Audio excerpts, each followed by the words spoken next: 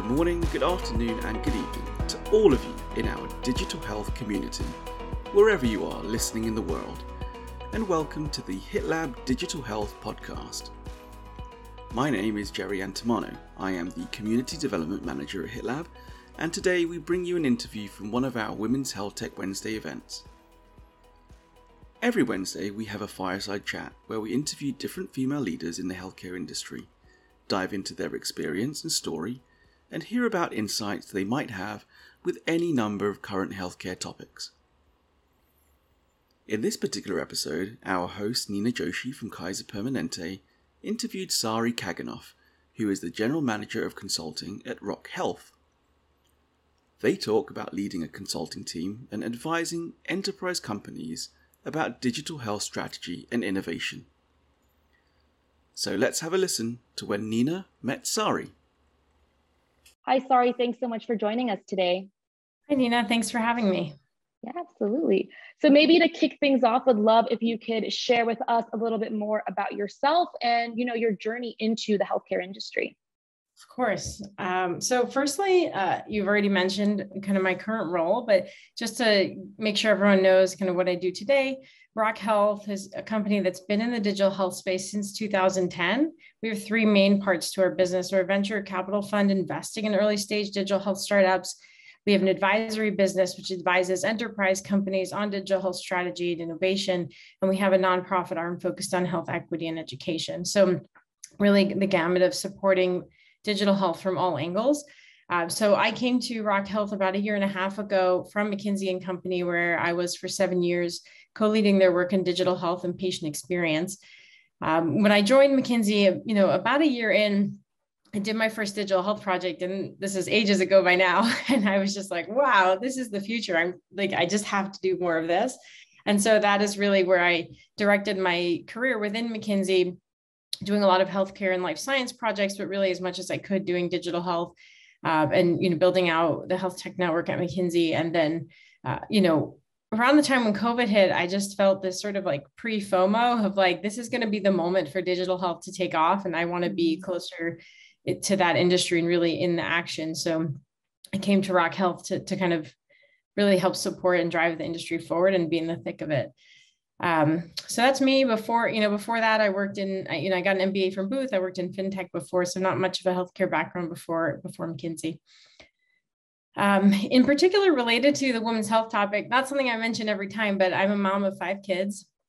And, for me, maternal health, I feel like, you sort of go on a journey, especially with having as many kids as I do. So, each one you learn a little more and you get a little more experience, and you realize that there's so much knowledge and, insight on motherhood, birthing, pregnancy that you just don't have because, most people don't have too many children. Their parents didn't have too many children. So we don't really pass on that knowledge as much as they used to in like the olden days. And so I think there's really a need for more support systems and tools for moms. And I think digital health has a great opportunity to fill some of those gaps. Obviously, there's other things in women's health as well, but I think that's, a particular area where I feel really passionate about is maternal health. Anyway, so that's me for today. No, I love it.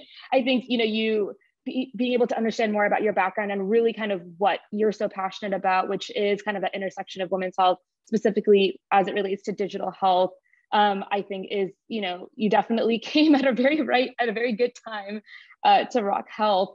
And I think, really understanding your experience and your perspective, so curious to get your take on what direction do you see women's health, this industry moving in. Specifically, I know you mentioned Rock Health and the venture arm. Would love to learn your insights about the funding piece specifically for women's digital health. Yeah. So firstly, it's kind of fascinating when you look at the history of the funding in women's health over the years. So Rock Health has been tracking funding for digital health startups in the headquartered in the United States since 2010, any deal with over 2 million in funding. So we really track a lot of that data. And what you see is that, 2021, there was actually around $1.4 billion invested in women's health, digital health. across 37 deals. And that was actually about 5% of a little under 5% of the total digital health funding that year, which was 29.1 billion in total. So very high record, a high record year, but 5% of that was for women's health. And when you look more historically, in 2018 and on, it sort of hovered around the 5% mark, other than 2019, which was around 10%. But in the prior years, it was really only 1 to 2% of funding every year. So from when we started to track, it was really this like tiny amount. And now it's grown to more of like a 5%. Now, is 5% enough? Is it? I don't know. Probably you could say that there's more opportunity, but definitely it has grown in the last 3-4 years. And in fact, when we track specific, we track different therapeutic areas, not that women's health is one therapeutic area, so that's an issue, but if you compare it to others, it's actually one of the leading therapeutic areas to receive funding in terms of amount. So, so at least it's grown in the last few years. I do think though, that there's a lot of opportunity for even further growth. And I would say one is just anecdotally, because a lot more people are interested, excited, finally waking up to the fact that this is a really robust area, kind of a white space of need. But also we saw in 2021 that over 50% of the funding actually went to seed stage companies. Wow. Which is really exciting, because that means there's a lot of new companies coming into the market to address needs. So it's not like all that money is going into, the 2 or 3 kind of later stage big companies. It's really more a lot of it to early stage. So I'm pretty excited, because I see now also our fund invests in very early stage companies, seed and A. So we see a lot of those early companies, and there's a lot of interesting and exciting things emerging. So I think that we're just kind of at the beginning of this wave. So I think there's a lot of opportunity. That's incredible. Yeah, like we're on the precipice of something even greater, but I think it is really interesting that you've been able to really leverage and see that data kind of across over time, and how women's investments have been going specifically, with women founders. I think that's really interesting. Yeah. So at Rock Health, we track as well. It's good that you mentioned it. So we track the funding. We've also tracked the founders of companies. So, there's some research we can dig into, around companies founded by women, which I can share with you after as well.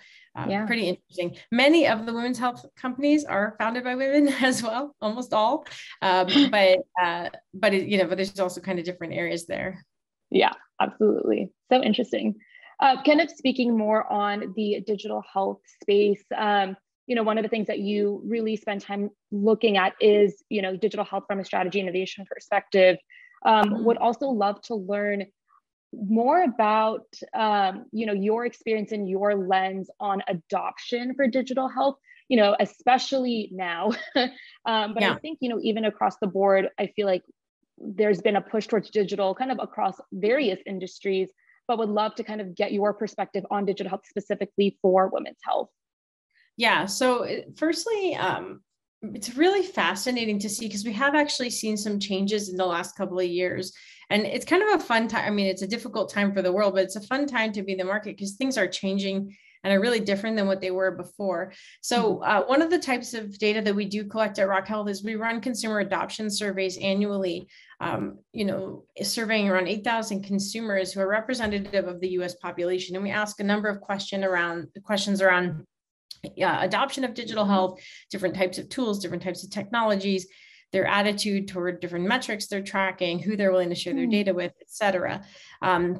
What I think is fascinating, sort of two different things that I'll talk through today. The first one is around, if you look at the split of women versus men using digital health.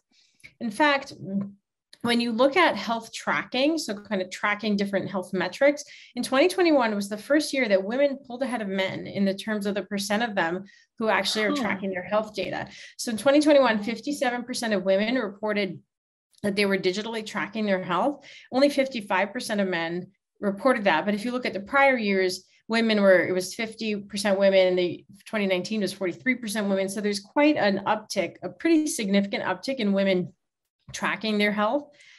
So that's kind of one thing. In terms of wearables, you also see women are about even of men. So 44% of women said that they use a wearable of some sort. And in the telemedicine space, 50% of women said they use live telemedicine, and that's up significantly. 2020 was only 35%, in 2019 only 28%. So it's really becoming much more standard and normal. But I think it's fascinating that in the tracking metrics, women actually pulled ahead of men at this point in time. But then it's also interesting, if you look at those tracking, like what are people tracking? We actually ask them about the different things that they're tracking, and whether they also, if they are tracking a metric, are they using digital tools or analog tools to track?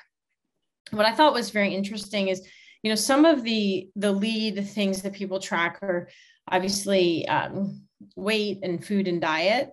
But then there's sleep is another one. Mental health is a pretty big tracking metric. Interesting. Yeah. And, you know, then you get to some like specific women's health issues or topics, and 23% of women said they track their menstrual cycle. And of those, 72% are using a digital tool to track. And that can be anything from a dedicated app to, it could be like just, you know, using the Notes app.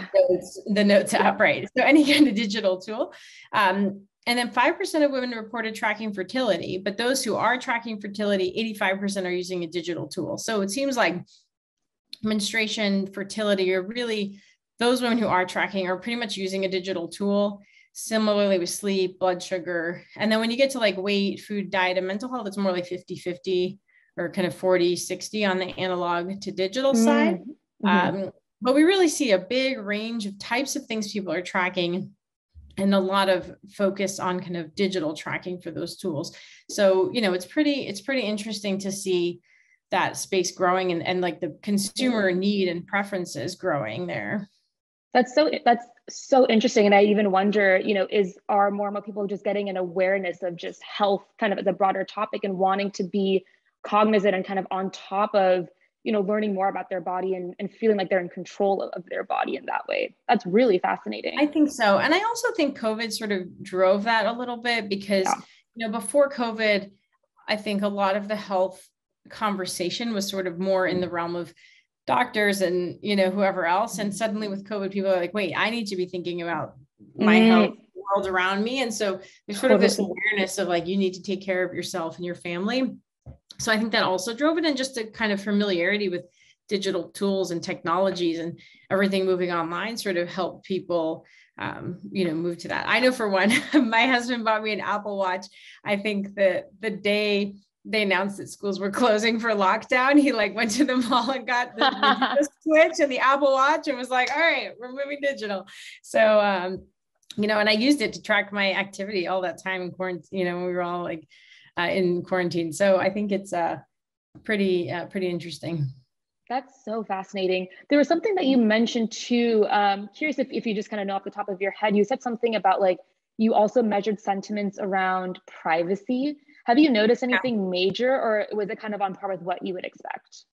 Yeah, so I think what's interesting there, and I don't have all the stats on the top of my head, but I can tell you the general trend there is that people are much more willing. There are two interesting things. So number one is people are much more willing to share their health data when there is a clear benefit to them from a health perspective.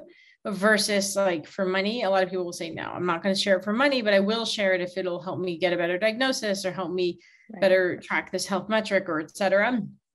So that's pretty interesting. The other thing that's very interesting is you can see who people are willing to, or at least who they say they're willing to share their data with. And we ask them about providers and payers and pharmacists and all that. This past couple of years, there's been a big uptick in those willing to share with employers. And I think it's just the necessity of COVID, where you suddenly realize that you have to be able to share. In prior years, it was very low. Interestingly, usually tech companies rank pretty low. So folks will say, no, I don't really want to share my data with the tech company. I think this is fascinating, because I think that people share their data all the time with tech companies, and they don't necessarily realize that they're doing it. So I think having everyone sort of become a little bit more aware and educated on what is actually happening with their data. And then maybe it's fine, because they're actually getting that better outcome that they said they would trade it for, right? And so maybe it's okay, but I think being a little bit more cognizant of when you're using a tool, it's collecting data on you. And so, so I think there's a little bit of education around there that is happening, but generally we do see folks more willing to share with providers. and, other things like that, versus tech companies usually rank pretty low, as well as pharma companies and other things like that. Mm-hmm. That's so interesting. I think it makes a lot of sense, being able to have that transparency of how exactly is this information going to be used and how is that going to then translate to helping me. So fascinating. And, based off of what you've been seeing in terms of just general adoption, would also love to learn from you, tell us a little bit more about solutions kind of in the digital health space for women that you're kind of seeing, gain a lot of traction or that excite you kind of during this time in the world.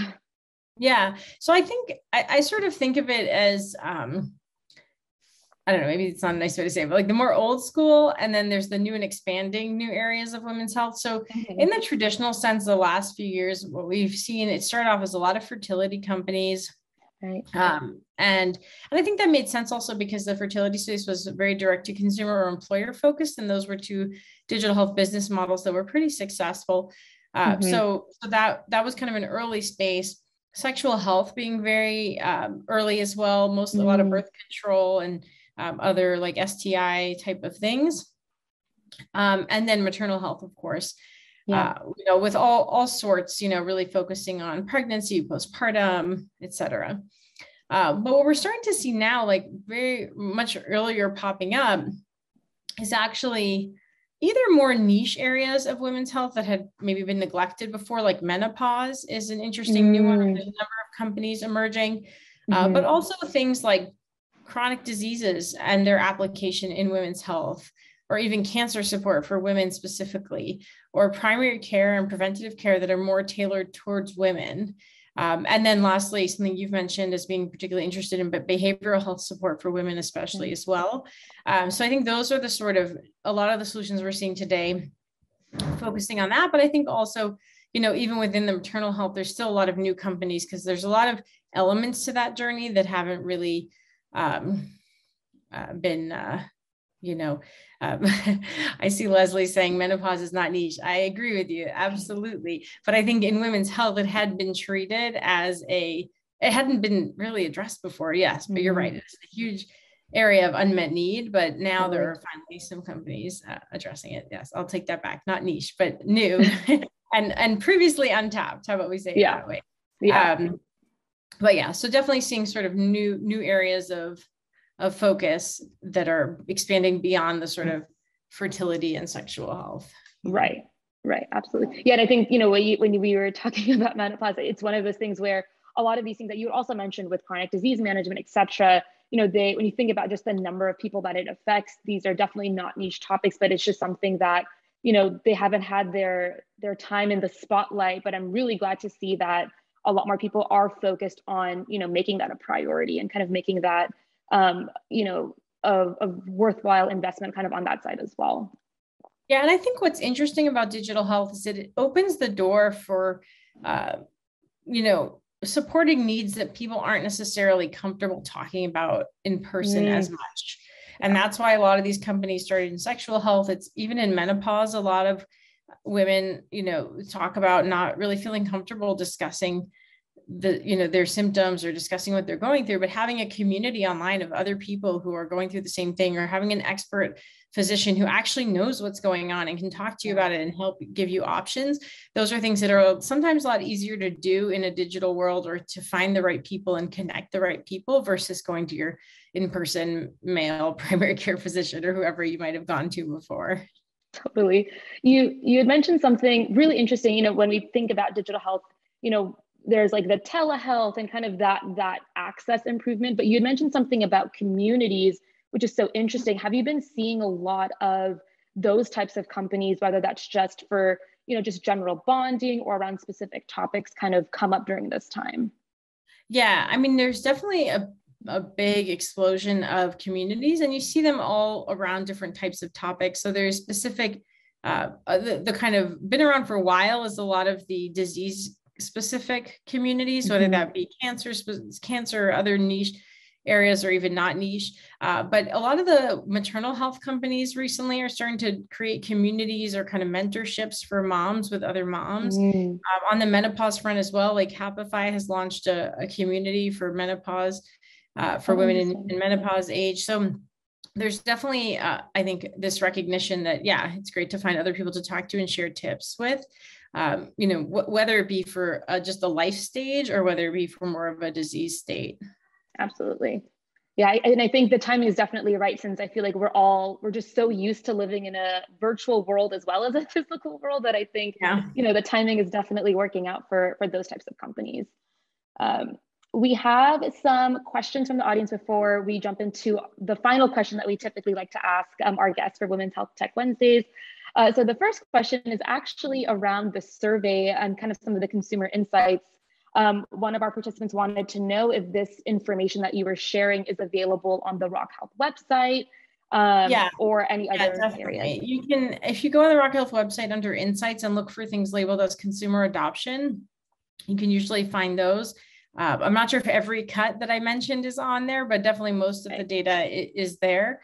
And it covers a lot of different topics that we ask folks. So you can definitely look there. And I think this year we're rolling it out, the 2021 survey data in a series. So we published a telemedicine article a couple of weeks ago, and we'll have a deep dive on health tracking coming in a few weeks. But also if you look back to 2020 and prior years, we have it all on there as well. Awesome. And then we also had a question of, have you noticed that women are reluctant to share information related to their wearables? So like their Fitbit information or things like that. I know you kind of mentioned it in the context of maybe with a physician, but are there any other instances where you would see that? Right. I can't say that I've dug specifically into that. We've more asked about their health data generally. So got it. So I can't really answer that question in specific. Makes a lot of sense. Awesome. And then there was also another question of, have you noticed wearables selling information that they're collecting? I don't know if that was also something that you just had the insight into. Yeah, that's a great question. I think it depends on the company probably and how they're using the data. If they are selling it, it's anonymized in most cases. But yeah, probably worth looking in the fine print. I mean, even Apple, if you don't check off the box to say, don't use my data, they will use your data, right? So definitely decide if you want to check that box or uncheck it. The default is checked. But usually, I mean, they'll anonymize it. So it's not like they're have your exact personal information, but then, make your choices and proceed accordingly. Yes. Absolutely. And I think and kind of going off of that, what you were saying earlier too, about just, an awareness that that transparency is needed, I think is also going to be a good next step to kind of make sure that consumers are aware of exactly what's happening to their data. Yeah, exactly. All right, awesome. So the final question that we love to ask is, do you have any words of advice for our audience, for the future health tech professionals, aspiring entrepreneurs on the call today? Yeah, so a couple of thoughts. And the first one, I think that you'll really identify with this, Nina, because you really focus on just user needs design.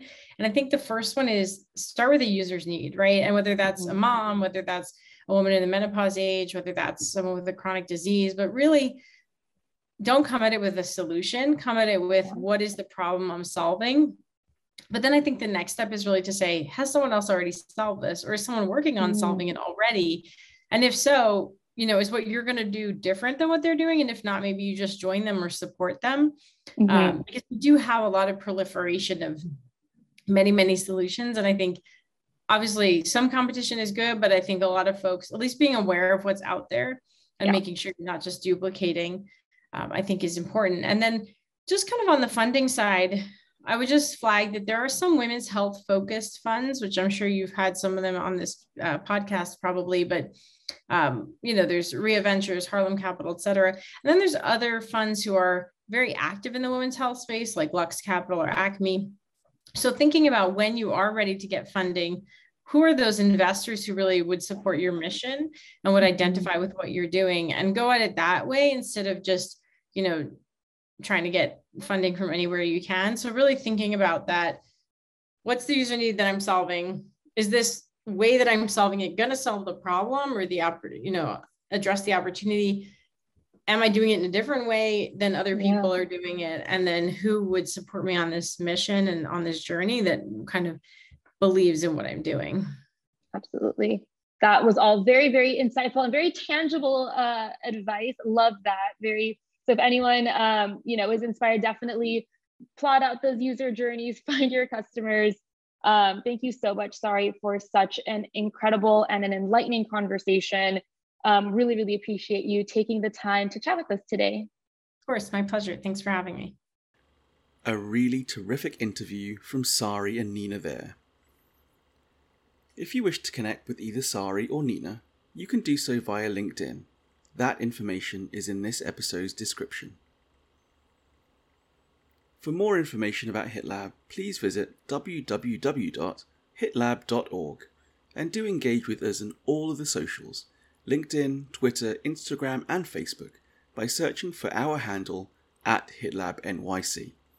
That handle again is @HitLabNYC. This podcast is available on Anchor.fm, Spotify and all the places you get your podcasts. Our next Women's Health Tech Wednesday episode will see last week's guest, Meg Columbia Walsh, interviewing Melissa Stockwell, Chief of the Division of Child and Adolescent Health at Columbia University Irving Medical Center. So subscribe and hit that notification bell if you want to be alerted when that episode drops next week. On behalf of the entire team at HitLab, thank you so much for listening, and until next time, we wish you a digitally healthy day.